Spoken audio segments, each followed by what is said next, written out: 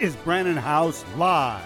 Whether the issue is law, science, economics, history, family, social issues, education, religion, government, or national security, Brannon brings the issues of the day into clear focus through the lens of a Judeo-Christian worldview. And now, here is your host, Brannon Howse. All right, good evening. Glad you guys are with us. I'm going to be joined tonight by Joe Allen.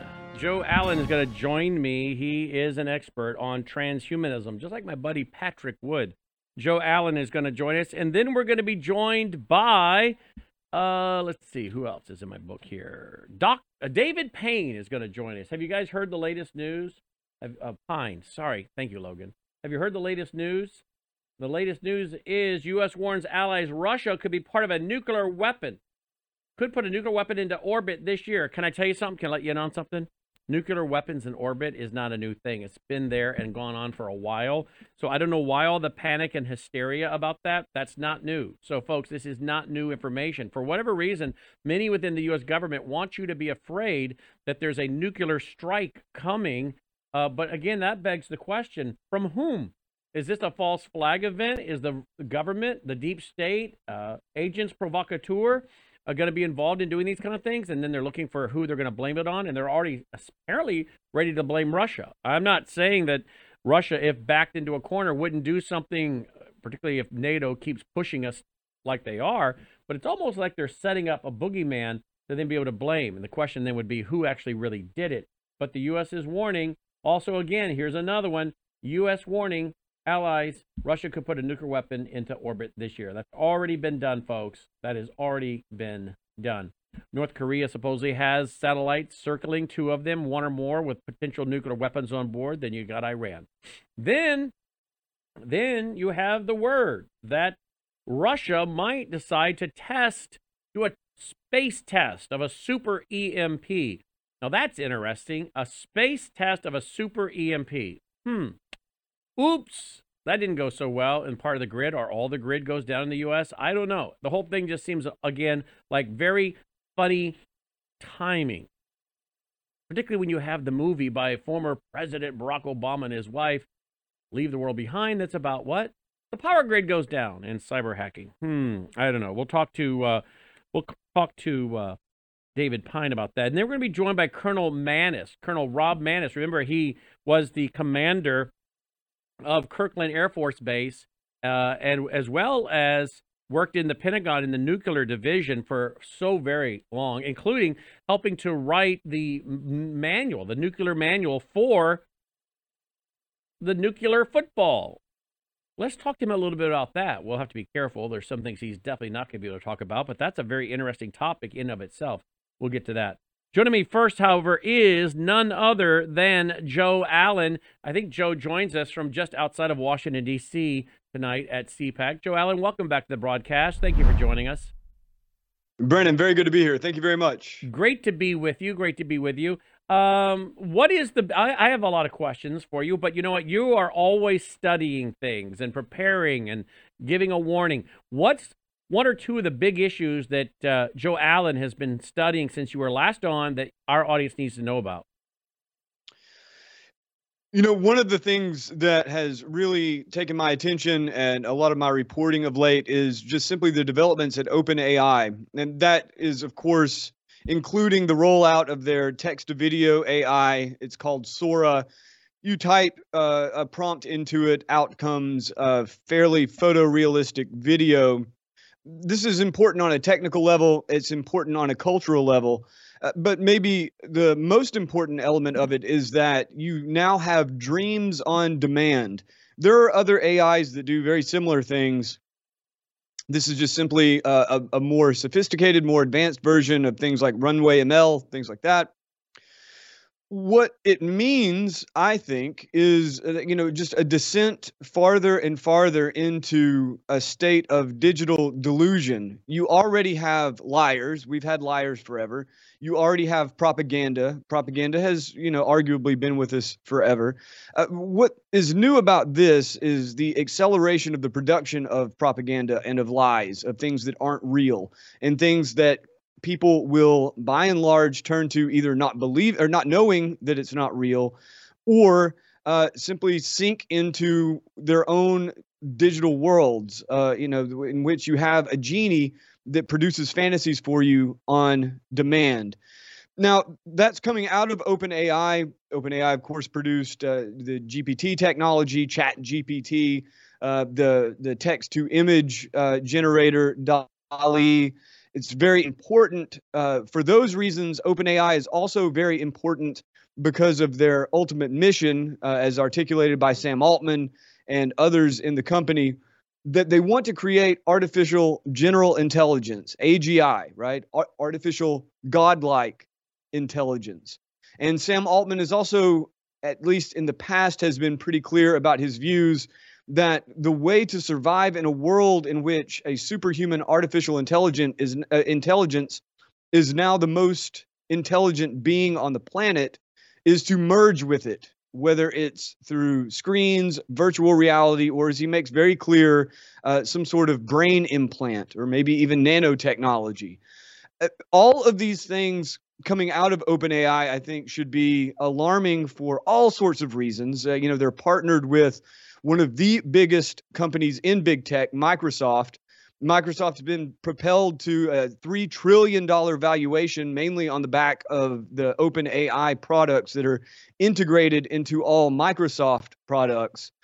They're also really important now, Brannon, because it's come to light that, an OpenAI representative announced this at the World Economic Forum in January, that OpenAI will be partnering with the Department of Defense. There was some rumblings just prior to the announcement. The Intercept had noticed a change to their language in their basically their policies, their terms and conditions, whatever. Part of it was that OpenAI products would not be used for warfare or the military. Mid-January, someone at the Intercept had taken note that that language had been removed in a rewriting of the policy. Very soon after that, I mean, within days, OpenAI announces at the World Economic Forum that they're partnering with the DoD. And then the publication Jane's Jane's Intelligence Services, the kind of they're at the forefront of reporting on military matters, be it technical or political. And Jane's reported about 2 weeks ago that yes, that is moving forward, that OpenAI is now in talks with the Department of Defense. The Department of Defense had actually reached out to them for them to pitch use cases for the DoD. It's purely speculation now as to what sorts of AI OpenAI would be delivering to our military. But the significance of it is really that, OpenAI now, just like Microsoft, their parent company basically now, and just like Amazon, just like Google, just like Meta or Facebook, they're making moves to be integrated into the military industrial complex. And so as we're talking about a company that is generating an enormous amount of wealth, they're generating technologies that are very socially disruptive for all sorts of reasons. A company whose mission statement is to create God in silico is now, just like all of their big tech peers, now the company is being integrated into the military industrial complex. That's important for a lot of different reasons. We can go into them if you'd like, but I do think that OpenAI should be, under the scrutiny of anyone who wants to understand this technological revolution that we're going through, and who the key players are, what their intentions are, and what the possibilities are when military use cases are on the table. Yeah, absolutely. Well, I would like to go into that more, please, because as you know, and I'm sure by now you've watched Tucker Carlson's interview with Mike Benz the other day, and talking about how the internet was used to promote free speech and other things around the globe, and then that was used for their goals and their agendas, basically using free speech as a mechanism by which to expand the internet, new ideas and things, but they hopefully had an ultimate goal. And then they turn that back on the American people, the NSA, the CIA, the FBI. So it's, again, a color revolution.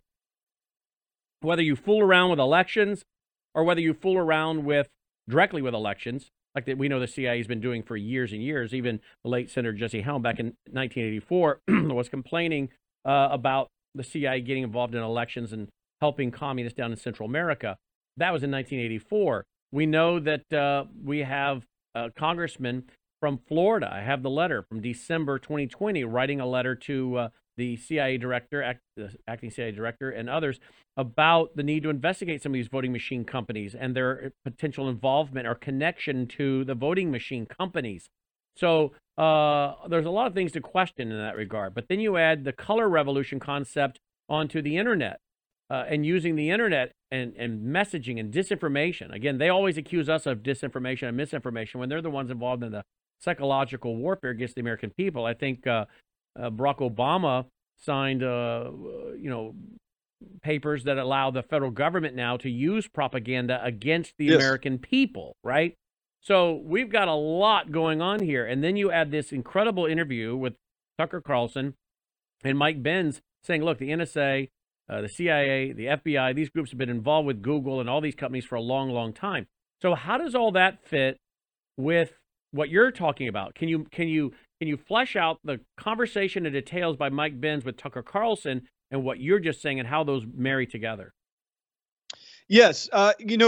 The Mike Benz interview was phenomenal. I'd seen Mike Benz lecture, and I actually have had a long conversation with Mike Benz about his subject matter. Had many questions. He was very, very generous with his knowledge, and but really that Tucker Carlson interview, the synthesis was inspirational. Let's say, to look at, just to summarize at least some of the parts of that interview, which was very wide-ranging. The partnership between various NGOs and government organizations and big tech to suppress free speech, that has a longer history than he described, not because he is not aware of it and not because he hasn't been talking about it, but just simply because there was only so much time even in that hour. If you think back to the Patriot Act and in the aftermath of 9/11, that had its precursors in legislation that was initially drafted under Joe Biden, actually. He was largely at the helm of this in order to surveil American dissidents, mostly kind of, the white nationalists and people who were under the scrutiny of the federal government after Waco and after Ruby Ridge, things like that. And then that kind of sat dormant until 9/11 was a catalyst for the federal government to enact the Patriot Act, which then opened up, unbridled surveillance on not only foreign populations, but also on American populations. At the time, the justification was that we were looking for the bad Muslims, but it's pretty clear that that was being used for a lot of different reasons. So this partnership between the federal government and big tech, that all of this was released by Snowden in, especially the PRISM program. PRISM, not prison, if I was not clear on that. And, Snowden's revelations showed that companies from Apple, Microsoft, Google, everyone basically but Amazon, at the time Yahoo was still big, AOL, all of them were providing information and even backdoors to the NSA to surveil the American populace. What Mike Benz then, where he picks up, and I think the reason he picked up there is because it's the most relevant to right now, is you've got this partnership, and a lot of it is driven from by the Atlantic Council, but this partnership between various elements within the sort of deep state or the administrative state and various NGOs and the military and the Pentagon. Using big tech, basically the way Benz describes it is that they're kind of applying their leverage and coercion on big tech, and he portrays big tech as a sort of neutral entity, at least in a lot of his reporting, not always. I would disagree on that, but that's beside the point. That what we saw in the aftermath, in the run up to Donald Trump's election and in the aftermath of Donald Trump's election, is that the tactics employed by the CIA openly on foreign populations, everything from surveillance to the fomenting of insurrections, right, to the kind of censorship and also the PSYOP activities, that was turned inward in a major way, in a way that was much more overt, in a way that was much more concentrated to the American populace in order to put down the Trump movement. He said something that really struck me about that interview, Brannon. He said that the two most censored events in U.S. history were the 2020 election and COVID. And I don't think any person who was on the internet during, from 2020 forward, doesn't know what he's talking about. That's exactly what happened. You had algorithmic processes that were unleashed onto the American populace by way of big tech, under the design of both the Pentagon and their various proxies in the NGOs. And every person who was on the internet saw it either because of themselves were throttled or completely banned from various platforms, or because they just simply saw it happening around them. The way I've described it, the way I describe it in my book, is a form of cultural eugenics. A lot of these people are driven by this notion that culture is just an extension of the genome. And there's a kind of eugenic process in which unwanted or undesirable memes, which are kind of the equivalent of genes, are winnowed away at the behest of the powers. And that is what Mike Benz is describing. He described in such exquisite detail the mechanics behind it, the players behind it. Where I see the overlap between what he's talking about and my own field in transhumanism, and also the various sort of transhumanist projects in big tech, is that there is this desire for control, this hubris that permeates all of these organizations. And of course, there are those kind of transhumanist elements within the Pentagon, within DARPA, and the Aspen Institute. They're pushing this stuff all the time, and Benz went into great detail about their relationship to the Pentagon. I think that if there's any one thread, without going on over long, if there's any one thread that ties them together, it is that sort of desire on the part of the people in power to exert unlimited control over the course of history, over the kind of cultural, and even to some extent the spiritual states of the people under their sway, and I guess the willingness to just completely obliterate anything that stands in the way of their objectives. That is, in many ways, at the core of the transhumanist movement. Even the gentlest among them believe that they are going to overwhelm humanity 1.0 with humanity 2.0, and then perhaps even life 3.0, artificial life. What Mike Benz was talking about in the relationship between the U.S. security state, big tech, and the populist uprising that they put down by way of digitization, or digital manipulation, is much more nuts and bolts. He's describing in detail things that are happening right now on the ground. If you look at the bigger picture, though, these are stepping stones to much broader transformations, much deeper transformations. And if I can respectfully depart from at least some of Mike Benz's premises, at least that are implied, he has a lot of faith in Elon Musk, I believe, to be a counterbalance to all this. And he also, I think, sees social media as a very positive means by which Americans can alter or impact American politics. And I see the rationale for that. And again, I have tremendous respect for Benz, his intellect, and his position.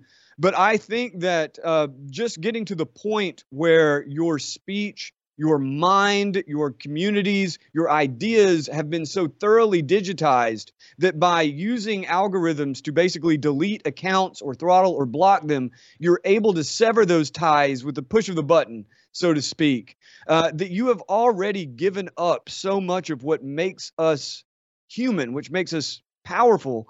And it is very fragile, and I think that it's already a mistake to become so hyper digitized. And in regard to Musk, I mean, we've talked enough, Brannon. You know my position there. I think that Musk, he's not a comic book villain, but he is definitely not a comic book hero. And his transhumanist inclinations, which are very overt, I am completely against. His vision of the future is antithetical to my own. I agree with you. Let me ask you before we go to David Pine and then to Colonel Manis and some other clips and breaking news stories tonight. What do you see coming in 2024? And what role do you think, if any, will AI play? Are you concerned about artificial intelligence being involved in messing up our stock exchange, a run on the stock exchange, or a crash of the stock exchange, bank runs by misinformation being put out by AI? What about the election? How concerned are you with AI for how it might impact the election? How about AI for maybe starting a world war? Many would say we're already in World War III. It depends on who you're talking to, whether it's the new way of warfare, the old way of warfare, But aside from that, escalating the situation we have now, how could AI play into that with making the problems worse with China and Russia and Iran and others? How could AI be used by the BRICS banking systems, Brazil, Russia, India, China, South Africa, United Arab Emirates, Iran, and others that want to put down the U.S. dollar in that as the world reserve global currency, the petrodollar? How can AI be weaponized in ways that most Americans are not thinking about right now, including fake news, fake information, because it is getting very hard, and I don't know how many of the folks out there watching track, things that are really AI. They're not real humans. These are not real people. These are not real video clips. This is AI generated, AI people, AI audio. All this plays into the scenarios I'm laying out. Yes, and just thinking through what you're talking about, everything from algorithmic manipulation of stock markets, and especially the latter point, the generation of deep fakes or online bots. My screen is frozen. I'm going to keep talking in the assumption that you can still hear me. I can hear you. Yeah, I can hear you. Brannon. Yep, we can hear you. Okay, I'll just talk to the frozen screen. All of those are really, really important. It's impossible to know what will be deployed and what will happen, but I think that there are some pretty good hints. As you just mentioned, it's increasingly difficult to tell the difference between artificial intelligence generated material and human generated material. There are ways you can detect it using AI, ironically enough, if there's any real doubt, any real confusion. But even those systems are not really 100% accurate.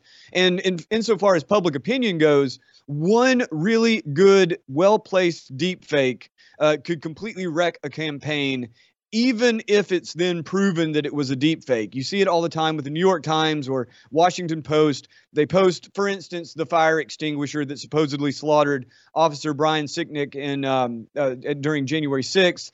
I still know people who believe that, and I can show them 100 corrections by the New York Times. They'll always, in the deep part of their mind, believe that he was beaten to death by MAGA patriots with a fire extinguisher. So a really well-placed deep fake of that nature, I think, could have tremendous impacts either on politics or just the broader culture. On the smaller scale, though, just little bitty, bot generated. Again, just to go back to what I said a moment ago, we already had lies. We already had propaganda. We already had a kind of shallow, easily manipulated digital culture. So all that's already there. All those are problems. What deepfakes adds to it is that you can then generate BS at scale by way of bots. If you have sophisticated bots, you can actually have bots that have conversations with people either on social media or via text message. You already see this sort of thing happening with, I can't remember the campaign now. I think it was in New Hampshire, where they had a robocall that was AI, so it had a little bit more sophistication than the typical robocall. All of this is going to be in play. How much of it's going to sway the election? It just really depends on how aggressive the people deploying it are, because the tech is there. It's just a matter of having the will to use it and to use it nefariously. And it also, I think it depends on kind of the skepticism of the populace itself, which in my younger years, I guess I had a little bit more hope. Post-COVID, I have a lot less hope as to how many people will actually be able to reason through something like a massive deep fake or a bot swarms or anything like that. AI is going to be important because AI will amplify what was already there. BS, propaganda, and an easily manipulated digital system. If something really tremendous were to be released, something that was completely fake and that was not detected as a deep fake, and only a few sidelined kind of schizoids were able to identify it. Well, that's the real nightmare, because then you wouldn't even know. And I think the scariest part about all of this, Brannon, as far as the inability for the average human eye to detect AI-generated material versus human-generated material, is that I could be AI generated. You could be AI generated. The audience, we could be speaking to nobody and all the comments are filling up with bots.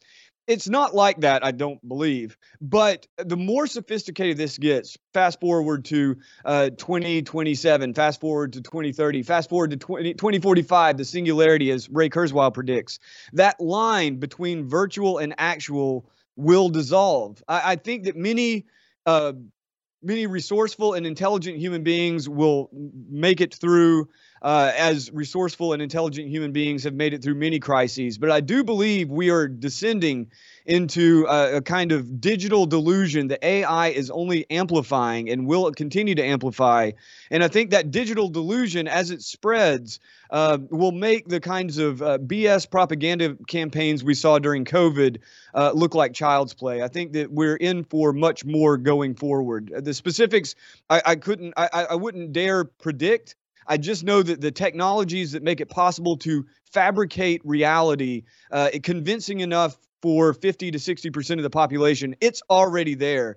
And so it's just a matter of time, in my opinion, before it's deployed in ways that really shake things up. And hopefully it will be something that can be corrected and accounted for. But again, if it's good enough, you don't know if I'm fake. And it should be a startling prospect for anybody who's really thinking these things through. And I think that on the positive note, people must hone their critical thinking skills, and they must be much more suspicious of the powers that be, and quite frankly, must be much more suspicious of the kind of opportunists on our side of the aisle who will also be doing this, even small-scale actors. So that's, if I can leave you with one positive thing, your brain is powerful. For the love of God, use it. Don't turn it over to the algorithm. Absolutely. One final question then.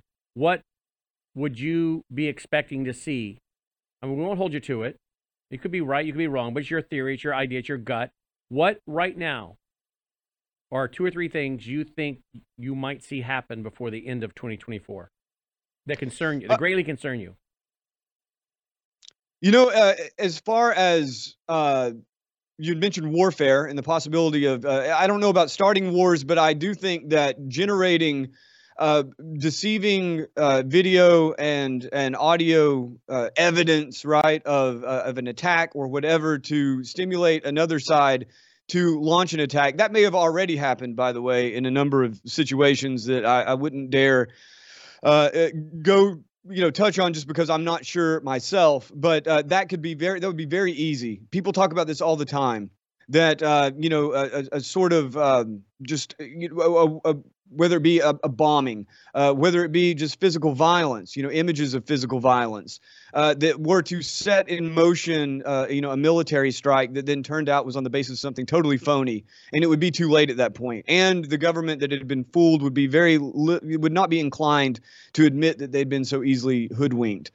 In the election process itself, you already have the problems of having voting machines that are potentially tampered with via the internet. I don't want to get too deep in the weeds on that, but the new uses of AI that even the Silicon Valley is talking about. The generation of deep fakes, when you see Donald Trump, whatever, beating his wife. Or audio of, Joe Biden saying, I'm going to nuke Russia or whatever. These sorts of things are already possible. And I'm actually really shocked that they haven't been deployed. Those are the sorts of things that would be super disruptive. Just any kind of fake material that would cause a crisis and in some way smear one of the candidates or sway a voting population to have this opinion or another. A black man being beaten by a white mob, then it turns out to be a deep fake, but half the people just never really find out or believe that it was a deep fake to begin with. And I had one other final thing to this, though, and this is why it's such a complex situation, because I think that if I could just simply wave a magic wand and do away with all this, I would do away with any AI that could deceive a human being. It would just be done, gone. It would be either magicked away or made illegal. Well, those gears are already turning, right? You already have, all the major tech companies, Google, Amazon, TikTok, OpenAI, they've all signed on to say that they would do everything possible to decrease the amount of, disruptive or damaging fake information online. We know that they've been working with the White House and with Congress for a while now to craft legislation on AI safety. OpenAI is partnering with China to craft AI safety legislation. The EU is doing all this, including disinformation generated by AI. That's all well and good if it operates in the way that they're saying, but as we well know, there's always a subtext. And I really do think that as you have a chaotic brew of AI generated material or material people suspect is AI generated, that the willingness to turn to big tech and the willingness to turn to the government, which in more and more are becoming a kind of singular blob-like entity, that willingness will then confer even more power than big tech and our government already have over our information environment. And I think that it's very likely that the legislative wheels that are turning now to get rid of malinformation and disinformation and deepfakes and all of that will just simply be used in much the same way that Mike Benz described with the destruction of the curtailment of the populist uprising that was the 2020 election, and it would have been there in much greater force in the response to COVID. Basically, justifying their actions, their censorious policies, on the basis of the danger of AI deepfakes that their companies are making possible. It's an old story, but sadly, it's one that's being repeated time and time again. JoeBot.xyz,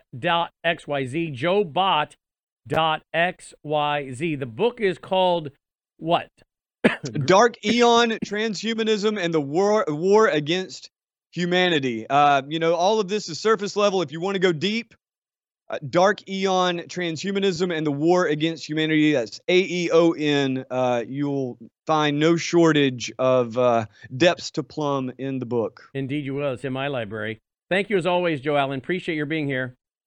Thank you very much, Brannon. I really appreciate it. Thank you. Joe Allen checking in. Check out his website and his book, Dark Eon, right? Very important stuff. All right, we're going to be joined by David Pine and then Colonel Rob Maness, and I have some video clips and news to report to you as well tonight. Joining me now is David Pine. He is with the EMP Task Force, and I think he's just been elevated in a position there into the EMP Task Force. David, welcome to the broadcast once again. Thank you for joining us, and I think congratulations are in order. You've got a new title, I think, at the task force, correct? Yes, I was just promoted to executive vice president, so I'm the number 2 person at the task force right now. Well, congratulations. So. Well deserved. Absolutely. I want to go to this headline right here. The New York Times and then Yahoo's picked it up as well. U.S. warns allies Russia could put a nuclear weapon into space or into orbit this year. Now, I think this has been something that's been a reality for quite some time. I don't know why the news media, the U.S. government, is so eager to put this out there over and over. So many things they didn't want to talk about when our friend, the late Dr. Peter Vincent Pry was alive. Now they all want to talk about cyber hacking, the FBI director warning of cyber hacking, and all the lights are flashing for terrorist attack. And now we've got to worry about Russia putting a satellite in space that has a nuclear weapon on board and orbiting. Dr. Pry was sitting at this news desk, recording his TV show, filming his TV show, talking about the 2 satellites that come over America that belong to North Korea with a better than 50% chance that one or both have a nuclear weapon on board. There's also the likelihood that Iran might have something. But this is not new. I have guys that are retired from the military that have told me that. point blank, and they were in a position to know this is not new, nothing to get excited about as far as this being new. Could it be concerning? Sure. But I guess what I'm starting to worry about, David, is, and I'm going to ask Colonel Manis about this as well, is if there isn't a narrative being set. Because here's another article.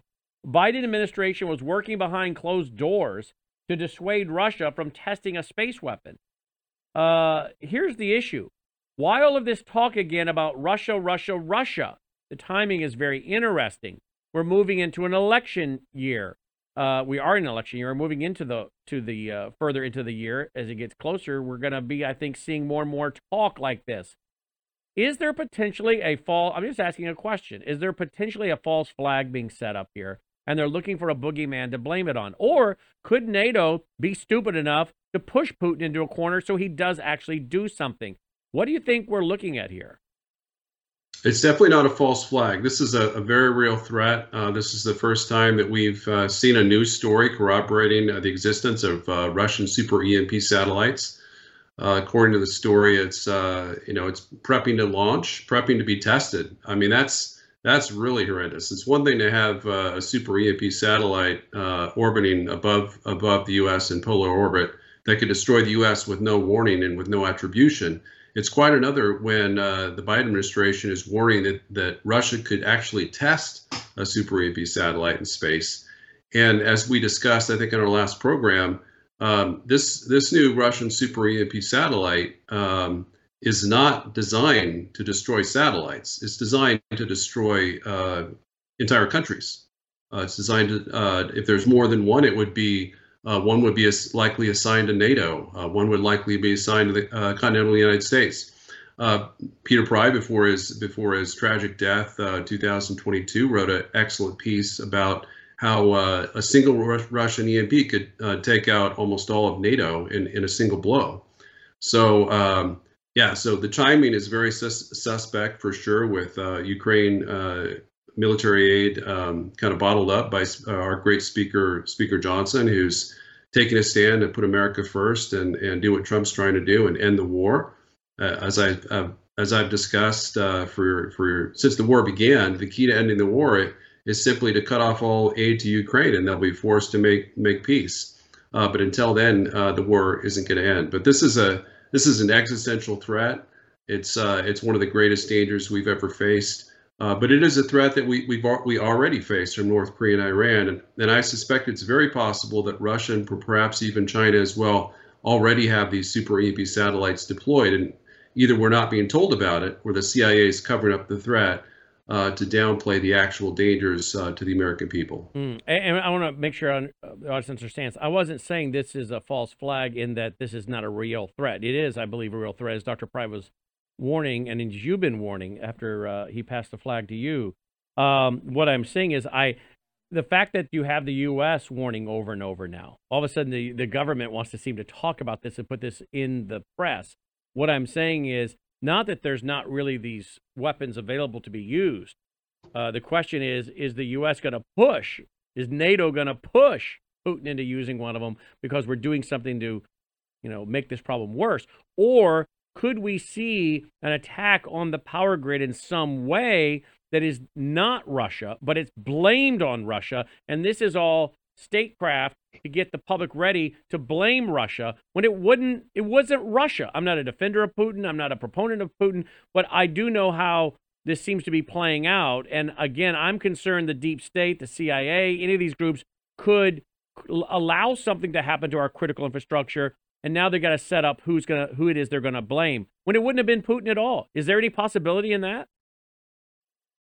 Well, I think your question is very insightful. Your first question, trying to ask, is this something that we're pushing Putin into doing? I mean, that's what Peter Pry was warning, from the rooftops, for the last 12 months of his death. He saw this Ukraine war as a clear and present danger of the outbreak of an unnecessary World War III, a nuclear war with the mightiest nuclear superpower on Earth, the Russian Federation. They have 4.5 times more nuclear weapons than we do.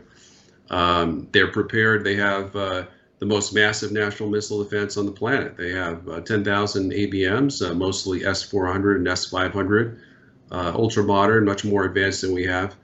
And it's possible they could even have space-based missile defenses. But they have nuclear command bunkers. They have 40% of their population, enough blast shelters could protect 60 million Russians in deep underground subways. They have underground nuclear command centers that can house at least 60,000 of the Russia's top elite, 33,000 feet underground, which are survivable from even a direct nuclear hit from a U.S. nuclear missile.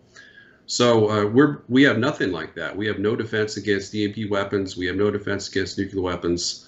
It's official U.S. policy that we not defend the United States homeland against Russian or Chinese nuclear missiles. So in the event nuclear missiles were in the air that were detected by the President of the United States, there was nothing he could do to actually protect and defend tens of millions of Americans from dying in an instant. So this is a dereliction of duty on a massive scale. But the story is what we've been seeing in the press is that this only was revealed to the Intel committees, the House and Senate Intel committees, sometime last month. So they've only been sitting on this for a matter of a month or more, several weeks. And Turner reportedly, Mike Turner, who's the House Intelligence Committee chair, was very concerned that Biden was doing little to nothing to try to dissuade Russia from deploying and perhaps testing this deadly weapon.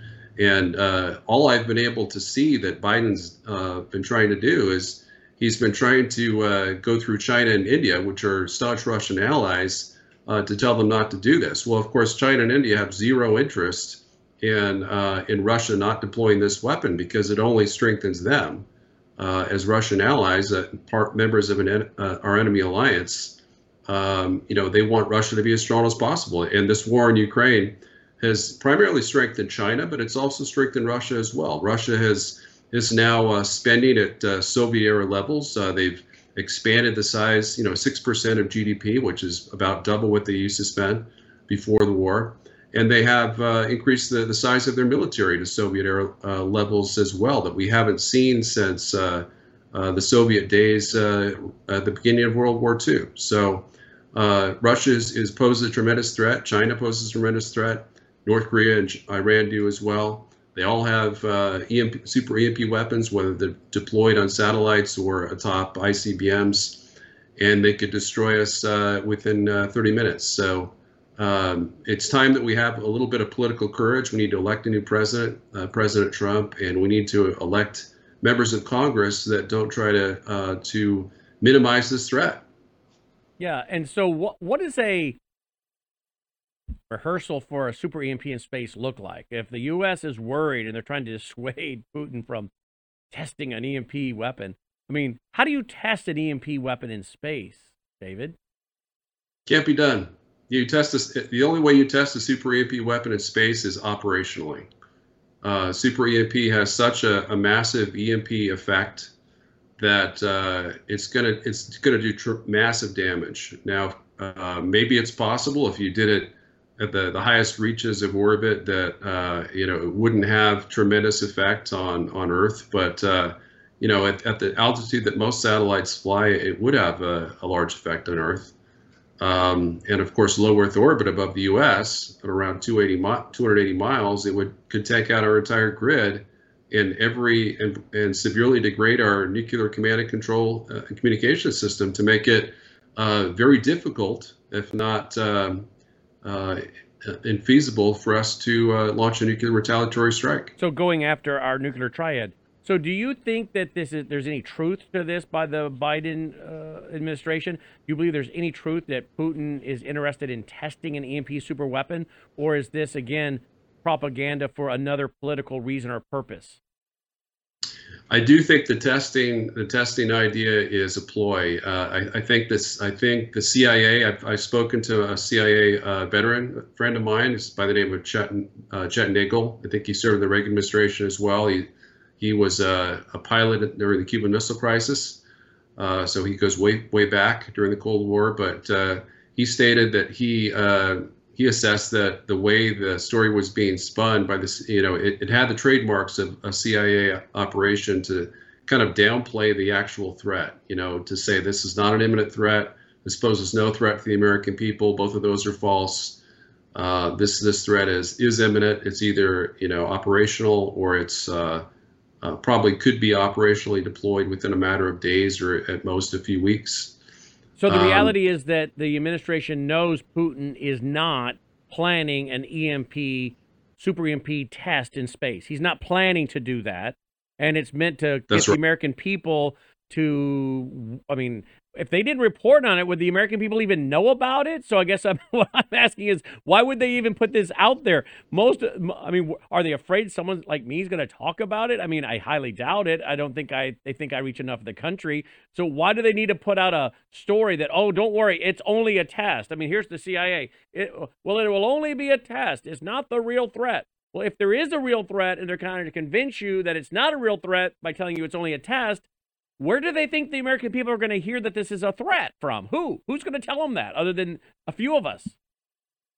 Yeah, well, I mean, it's kind of a head scratcher, to be honest, because on the one hand, they're saying this isn't a real threat. It's not a present threat. It's a prospective future threat that could materialize potentially. Then, of course, they do everything they can to make it materialize by sending as much military aid and advanced weaponry to Ukraine as possible. Which they then used to attack Russian strategic military targets, including nuclear bomber bases and nuclear naval bases in Crimea, to get the Russians to escalate and nuke Ukraine and perhaps nuke us as well. So, but then this whole test idea comes out, and just demonstrates they don't even know. I mean, obviously, it takes someone more educated in nuclear weapons, such as or myself, to be able to get through the propaganda that a test is just not feasible. It's not something that Russia's going to do. I mean, the test is going to be when they just it's going to be destroying the U.S. The test will be when they actually do it, and this is not a test. Which again begs the question: is the greatest threat to America Russia, or is the greatest threat to America the federal government continuing to push and escalate the problem with Russia? At the end of the day, have we seen the enemy, and it is ourselves? Yes. The greatest threat we face today is from Biden and the deep state. Biden in particular.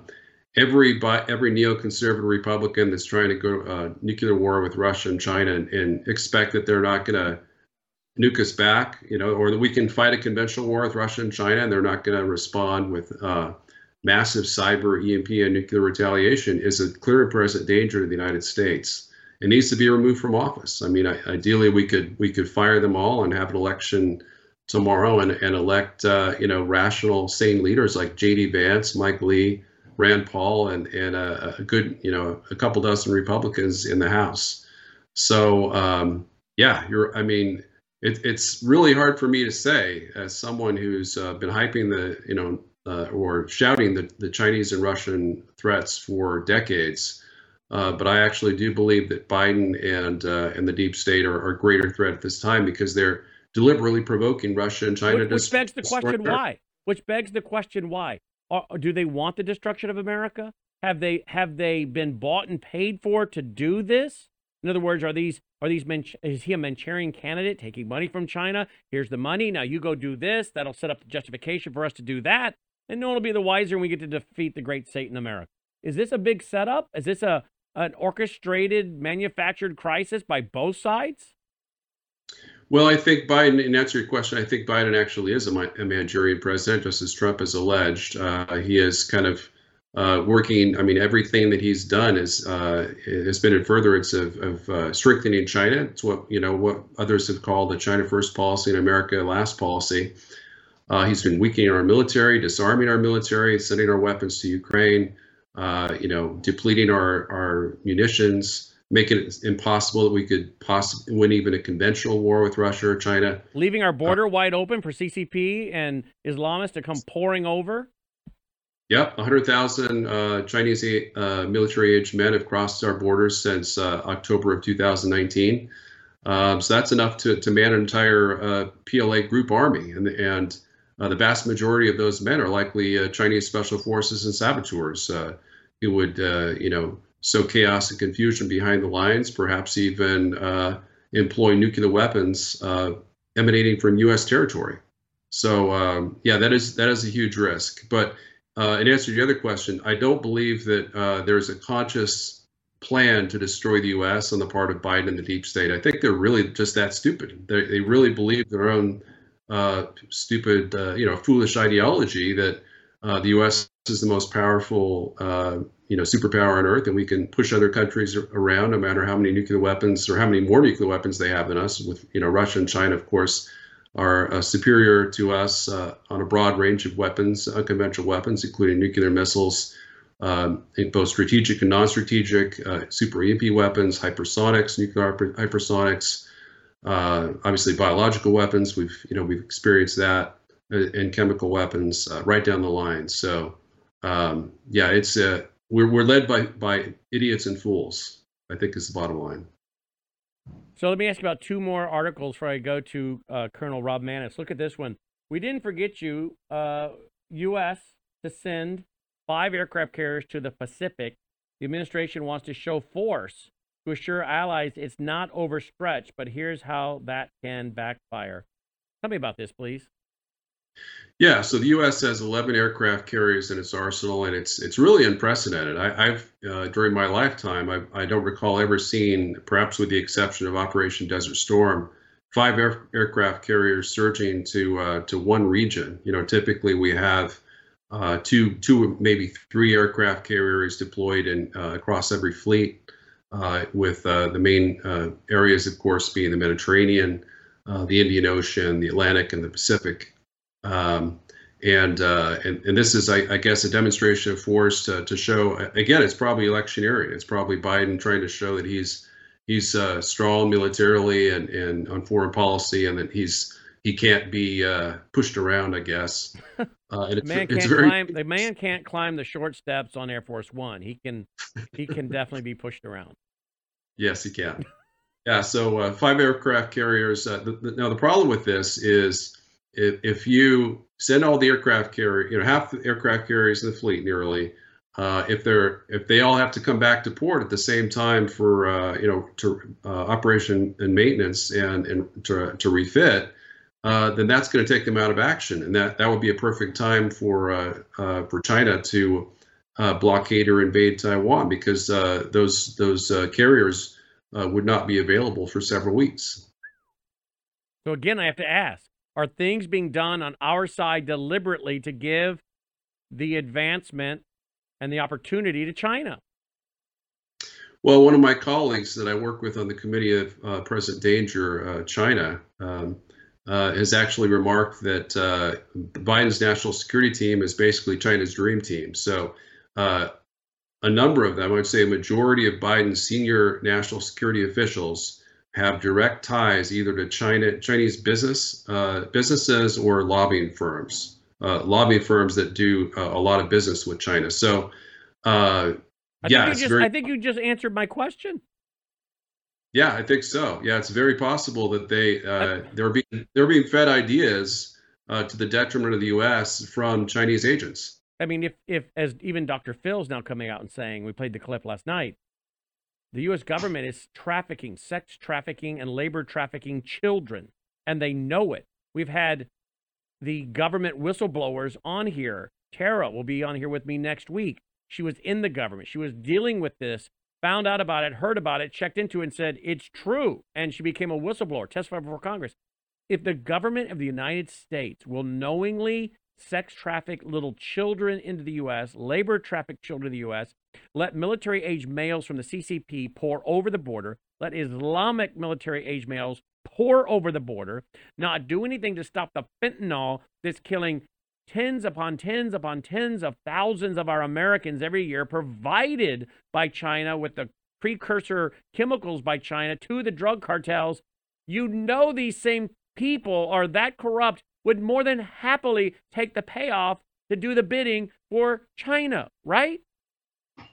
Yeah, I think so. I think they're not reckoning that China, in the event of war, China plans to destroy us either with nuclear or biological weapons or perhaps EMP weapons. So, I think they assume that any soft takeover from China would be mostly benign or benevolent, or perhaps they'd leave us alone if they simply knocked us off the geopolitical chessboard and forced us to withdraw our troops back to America. Okay, one more article. North Korean missile used in Ukraine was packed full of U.S. parts. A full 75% of components documented from the wreckage of a North Korean missile fired by Russia appear to come from U.S. firms. Is that because our firms are so filled with spies? Are they giving the technology? Is it the technology that it's referring to, or the actual parts? It's the actual parts. It's both, really. As you well know, North Korea is a Chinese satellite, and so they get all or most of their military technology and parts and economic subsidies from China. And so Russia, obviously, we've been sanctioning them quite heavily since 2014, since they invaded Crimea. So we can mostly rule out that these parts came from Russia, although it's possible that some could have. The vast majority of these parts clearly came from the People's Republic of China.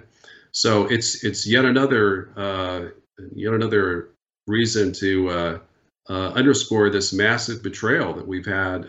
We've been sold a bill of goods with the whole concept that was embraced by Republicans in 1999 and 2000 when we passed permanent normal trade relations with China, most favored nation status. That was originally passed by 1979, but it was Republicans that made it permanent and then signed an accession agreement for the China and the WTO, something Bush did in 2001, very shortly after he came to office. So this begs the question: how many North Korean nuclear missiles, how many Chinese nuclear missiles have 75% or even 50% of their parts and components U.S. made, so that in the event of war, and tens of millions of Americans are killed from Chinese and North Korean nuclear missiles, these will be missiles that were in part made in the United States, essentially made with U.S. parts, and that's it's very troubling. And this is a huge issue. It's a huge revelation. We know that the stratospheric balloon had hundreds of parts that were U.S. made, and that was also a nuclear-capable platform that could have destroyed, and killed millions of Americans. Whoa! Are you talking about the balloon that flew across America?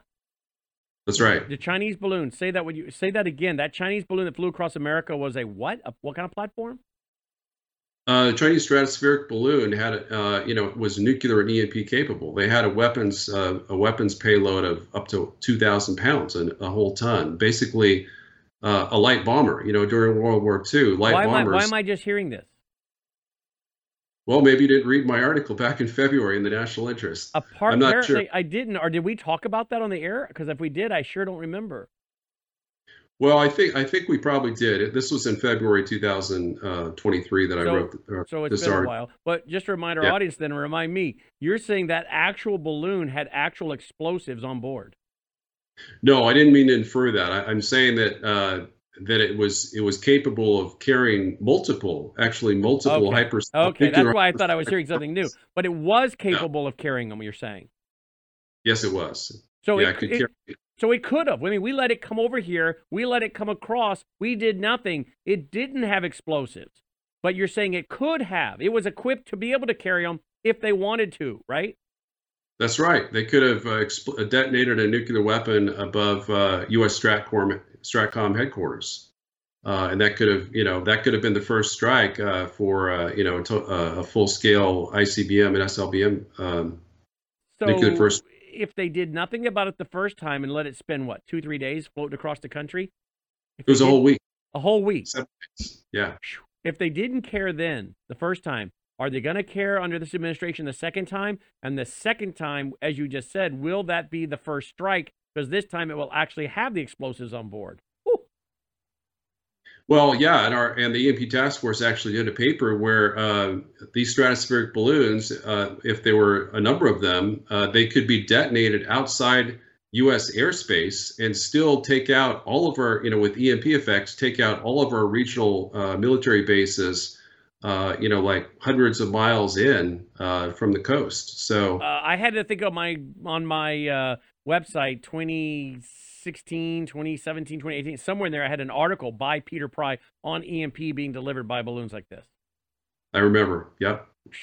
Okay, here's David's. It was very prescient. Here's David's website, dpine.substack.com, dpyne.substack.com, dpine, P-Y-N-E, dpine.substack.com. And then his organization, and he's now the executive vice president, is emptaskforce.us, correct?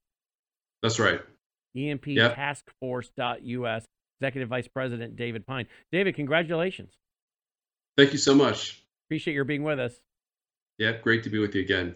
David Pine checking in. Check out his site, dpyne.substack.com, davidpine.substack.com. Now, folks, I don't mention it very much lately because I'm so busy with so many other things. But after these last couple of interviews, and particularly that one right there and the one we're about to have, can you tell me this? Why have you not, if you haven't gone here to this website, www.tvstore.com? Do you know that right now we have shipping on our freeze-dried food half off? Half off. That's going to save you hundreds of dollars. Some of you are going to save several $100s. And I don't know, maybe next week I'll decide to put it back, the pricing of end it. Put the pricing for shipping back at 100%. But right now, the shipping on our freeze-dried food is half off. So you might want to take advantage of it. All right? Just go up to the website, www.tvstore.com, emergency food supplies. Click that, all emergency food supplies. It'll pop up and you'll find them. 3 months, 6 months, a year, 2 year, gluten-free, meat, real meat. We got veggie and fruit. We have breakfast kit, all of it. www.tvstore.com, www.tvstore.com. We have emergency kits as well that are medical emergency kits.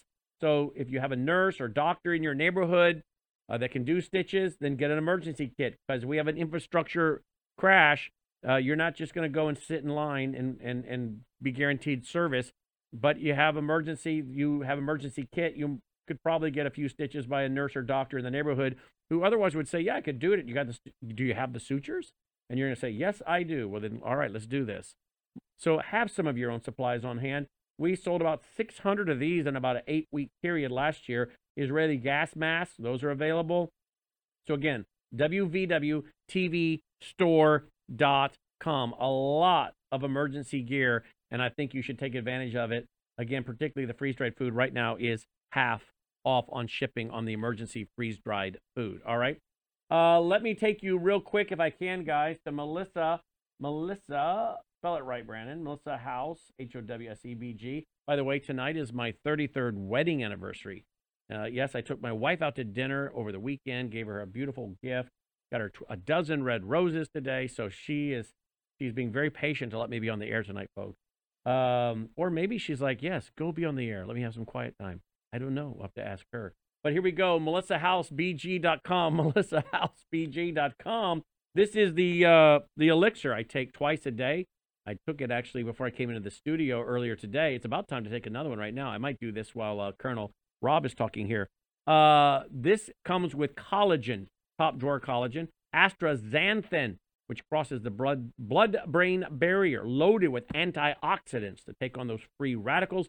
And it's got cat's claw, which is an anti-inflammatory, has over about 80 clinical trials you can read about. Get your subscription, click the order now. You can get a box and try it.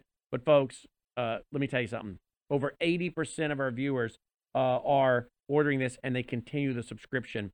What does that tell you? So just go ahead and get the subscription, have it show up.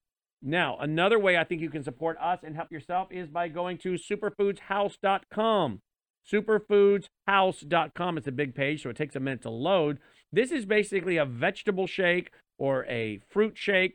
You take carrots, for instance, out of the field. They're not sprayed with glyphosate, Roundup, that kind of thing. They come out of the field. They go right into the facility. They do the juicing. Then they freeze dry it. So it is a powder, comes in a little bag, whatever it is you want, the dark berry protein, the carrot, whatever you want. Mix it with water, and boom, you're drinking a great healthy drink, and don't have to worry about all the expense of juicing. Many, many of you have signed up for this, so thank you, because it's a great way to support your health, I believe, and us as well. So again, thank you for doing some of these things to support your health and us at the same time. Melissa is on the 30-day plan. Now, you don't have to do the 30-day plan, but if you want to just order the individual drinks, just add water and do it. Sustainably farmed, organic, non-GMO superfoods. The perfect addition to any lifestyle. Plant-based proteins, high antioxidant fruits, organic greens and vegetables. Plus, you got gut health. Okay, so there you go. Check it out. Superfoodshowse.com. Superfoodshowse.com. Joining me now is Colonel Rob Maness. He was the commander of Kirkland Air Force Base. He also was in part of the Pentagon. Very few people are even allowed to go into, dealing with the nuclear systems here in the U.S. and around the world, and nuclear deterrence. And he was involved in helping to write the nuclear manual that the president needs to know about for the nuclear football. And so he's going to join us. He is also a regular daily broadcaster at patriot.tv. Colonel, welcome to the broadcast. Thank you for joining us. Good evening, Brandon. Thanks for having me on, and happy anniversary. Thank you, sir. Thank you for being here. Appreciate it. I would like to get a couple responses before we go to the nuclear football, folks. I got a couple videos I think you'll find are pretty cool, and this gentleman right here can tell us an awful lot about it. Now, you probably heard our last guest. Do you know, by the way, David Pine? Do you know David? I know him because we're both colleagues on the Committee on Present Danger of China, but I've never met him personally. I do follow him, read his writings, and those kind of things. Excellent. Well, look at that. You guys already know each other through that organization. So before we move to a new topics, I do want to at least get your response to this.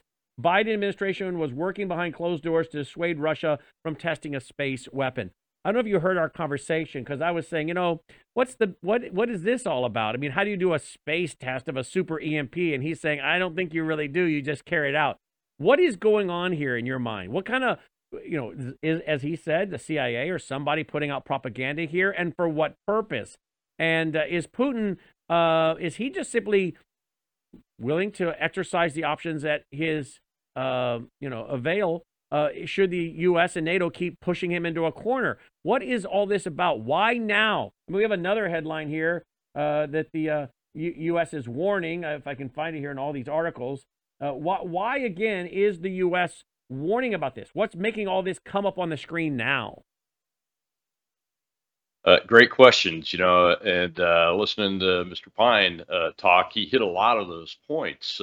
But one of the things that I didn't hear is that Mike Turner released this information as if it was something new, and it's not new. This is not a new desire for our adversaries to have high altitude or space-based electromagnetic pulse weapons. As a matter of fact, we've always known that Russia's nuclear forces are an existential threat to the United States, as Mr. Pine said, and we've always known that operationally in their weapons planning for their nuclear forces, they like to start with high altitude electromagnetic pulse detonations, which create an EMP wave so that they could take out America's electronic systems. We try to harden our key nuclear command and control and communications systems. But you know what?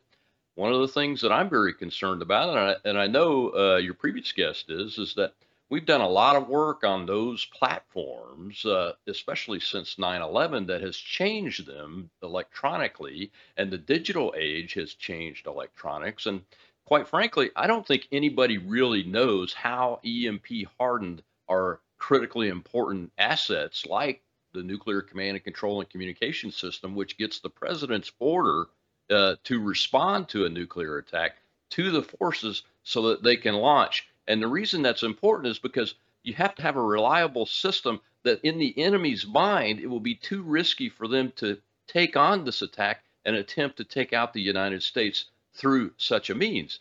So that's a big big challenge and a big concern. And that's what makes this EMP issue such a threat. And it always has. Why are they doing it now? Well, as we've talked about before, Brandon, the budget package, the supplemental to go to the Ukraine was right there. Is already being voted on in the Senate. The House Speaker Johnson has said, it's DOA because we want to work on sealing the southern border from the invasion. 100,000 Chinese military-age males. Think about that. So that's one of the issues. The other issue is that did you know that at the same time there was some headway being made by those of us that support either reforming or removing what's called the FISA 702 authority from the FBI, which is the tool that they used in the Foreign Intelligence Surveillance Act to spy on Americans and violate our Fourth Amendment rights every minute of every single day using our own domestic law enforcement and intelligence agencies. And that was tabled shortly after this information was released by Mike Turner. And that's two of the reasons I believe that they're bringing this issue up now. But I'd also like you to think about this, Brannon.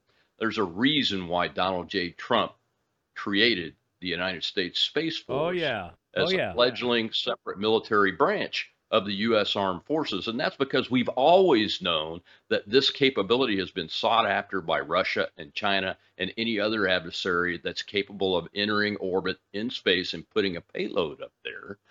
And they want some capability like that. And Mr. Pine is exactly right. You cannot test it on orbit using a super EMP nuclear detonation. We don't know. As a matter of fact, the adversary doesn't really know how much damage it would do to the atmosphere and how much a negative effect it would have on their forces and their capabilities, because it's too far out and unknown to be able to predict when you're doing that kind of attack outside of the atmosphere, but close enough to have an EMP effect on such a broad part of the world, like the entire country of the United States from coast to coast. And that's what would happen. So it is an existential threat. It's a real threat, but it's not an unknown. It's not been an unknown for a long time. And there are nefarious reasons for them to put this information So here out. it is today, February 21st. I mean, this is their New York Times and Yahoo today, February 21st, 2024. U.S. warns allies Russia could put a nuclear weapon into orbit this year.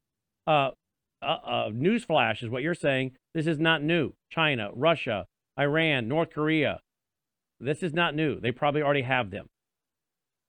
Not new at all. As a matter of fact, if they have an ICBM missile, they already have the capability to do it. As I said, their operational weapons planning for their war plans against us all include high altitude electromagnetic pulse bursts from nuclear warheads above the country and at the coasts of the country.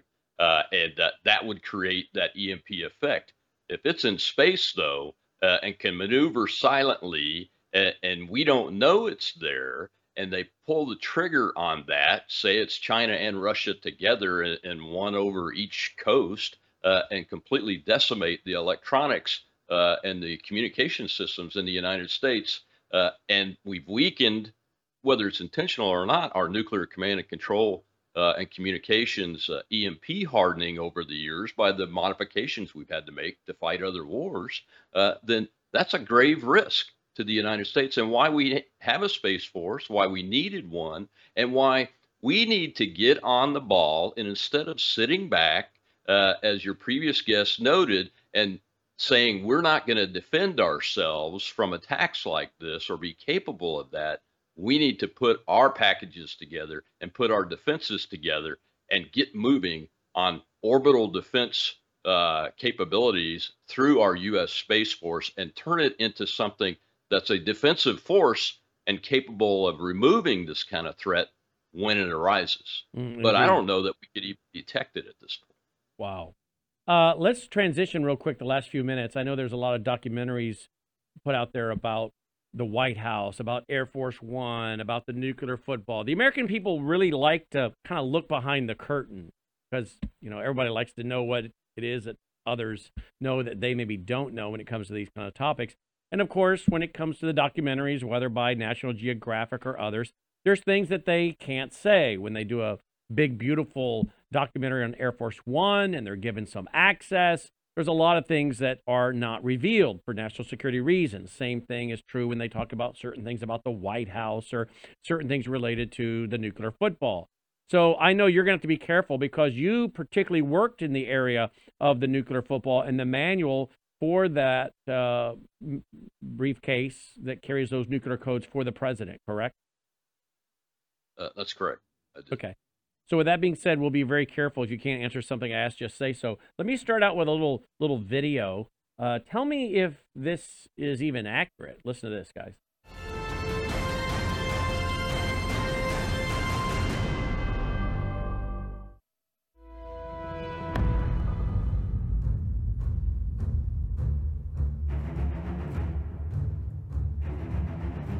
It's the nightmare scenario that every president and his chief of staff must face.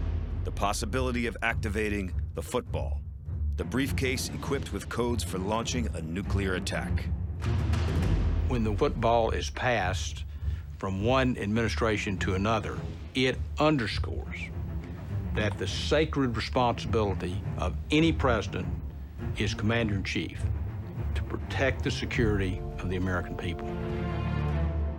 I could quickly sense from his body language and his expressions to the briefing that we were pretty much thinking the same thing as we caught each other's eye there. We knew this was going to be a heavy responsibility, and boy, were we ever right.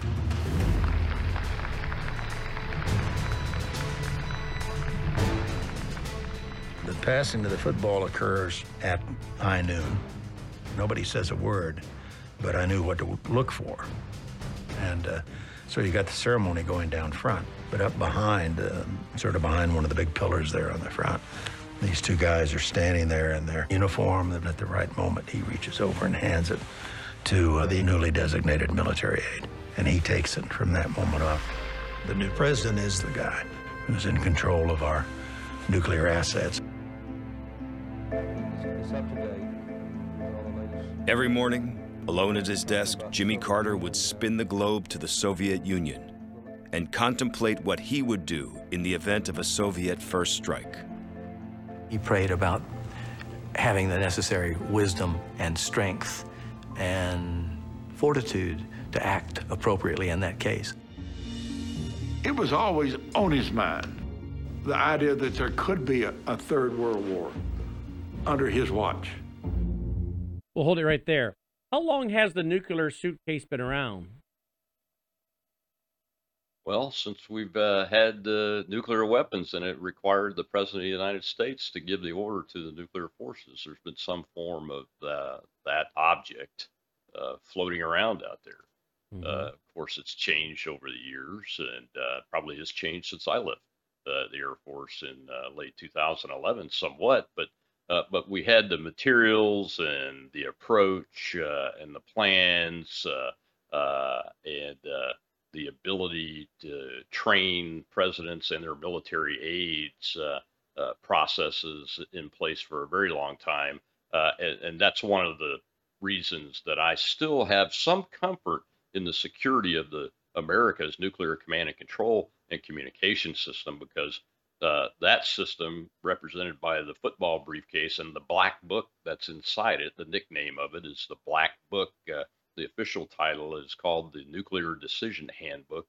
And it's got or it used to have, a seal of the Joint Chiefs of Staff on the front of it. And it's classified markings, top secret, and some other verbiage on there. And inside it is multiple pages designed to give the commander-in-chief as flexible amount of response options against the enemy adversaries that we know could attack us using nuclear weapons, so that the United States could appropriately respond and reestablish nuclear deterrence. It would be the hope before going to all-out nuclear World War III. Now, do you have something framed in your office that related to that book?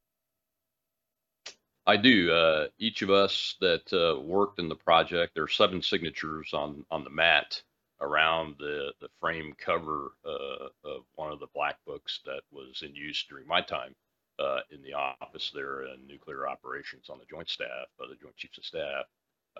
is framed, and each member that works that project as one of their primary responsibilities gets the opportunity to hang that on their "I Love Me" wall. We call it. That's pretty cool, though. But That's a great conversational piece to show people, I'm sure. It is, and it's a solemn reminder. It occupies a space on my wall that's up high, out of the reach of young children or adults, so nobody can touch it. And it's a serious reminder that we live in a dangerous world, even today. Even though I got to be part of the military team that took down the Soviet Union without firing a nuclear weapon. We still face serious threats. Back to Russia, they are as an existential threat with their nuclear forces against the United States today as they have always been. Now, they may not be able to conventionally get past the Donbass and hold any ground in Europe, as we're seeing is happening in Ukraine, but they certainly could destroy us within 30 minutes, and they could absolutely destroy our digital environment and cause lots of havoc and millions of probably deaths of Americans just by launching an EMP attack. And again, if they do have a satellite on orbit, and I wouldn't be surprised if each of our adversaries and us already have the capability on orbit, quite honestly, Brannon. But for them to be able to move that in secret to the right positions to launch an attack of an EMP nature, like what we're talking about, before we could detect it, would really put us in a place where our response using that black book for the President of the United States might be questionable because of the potential risks that we've created in our own nuclear command and control system by the changes that we've made through with our EMP hardening and those kind of things. So now, it's a threat. We need to address it better than we have. I don't want to ask any questions that I shouldn't ask. So if I do, please just say I can't answer that. When you look at, that briefcase and you know what's in it and the manual, and you've got, particularly with, the Satan II and this hypersonic missile of the Soviet Union, the former Soviet Union, to skip on the atmosphere. We don't know what the trajectory is from liftoff. With the old trajectory, I guess a computer could calculate it and tell us pretty where it was going to go in the time frame. Now, as it skips on the atmosphere, some of it is stealth. Dr. Peter Vincent Pry talked about that with us extensively. The time could go from 30 minutes down to just mere minutes before you see it, because of the stealth capability that's reported to be available to the former Soviet Union with their technology in 5th and 6th generation warfare. What would be the frame of mind if the president were, out at an event and he's immediately called out off the podium? And I'm assuming that wherever he goes to speak, there is a secure room where he has communication set up, can go into that room pretty much wherever he goes for this very reason. And this briefcase is opened up, the manual's thrown on the desk, and he's now, I guess, got multiple aides that travel with him, including the young man that's carrying this, or young lady that's carrying this nuclear football. They're speaking at him. And I'm guessing there's a very organized chaos where people are trying not to talk on top of each other, but are rattling after him, one after another. His national security advisor, the Joint Chiefs of Staff, whoever they've gotten on the phone from your command center in the Pentagon or wherever it might be. There's got to be some kind of organized chaos where he's getting the information he needs, but where he's not getting it where everybody's talking on top of each other. How do you rehearse something like that? And how does a president do that in that moment? In other words, have they rehearsed this so many times that this is now very natural for them, or not? Well, first of all, the aides, the military aides, they're all commissioned officers, and they're all at the top of their game. So they are the highest performers that the services can offer up at that rank. And they're trained by those of us that worked on the Black Book project within the Pentagon at the time. So you would have been one of the guys to train them. You would have been one of the guys to train the guy. I wouldn't, but I would provide materials for the individual that trained him. There was one person in our office that provided that training to the aides and to the president, because we want a consistent voice talking to them. And that person would always be the same, and the training would always be the same. It would be in a location that was highly secure, and most of the time the media would get it wrong what the president was actually doing when he was being trained on the black book.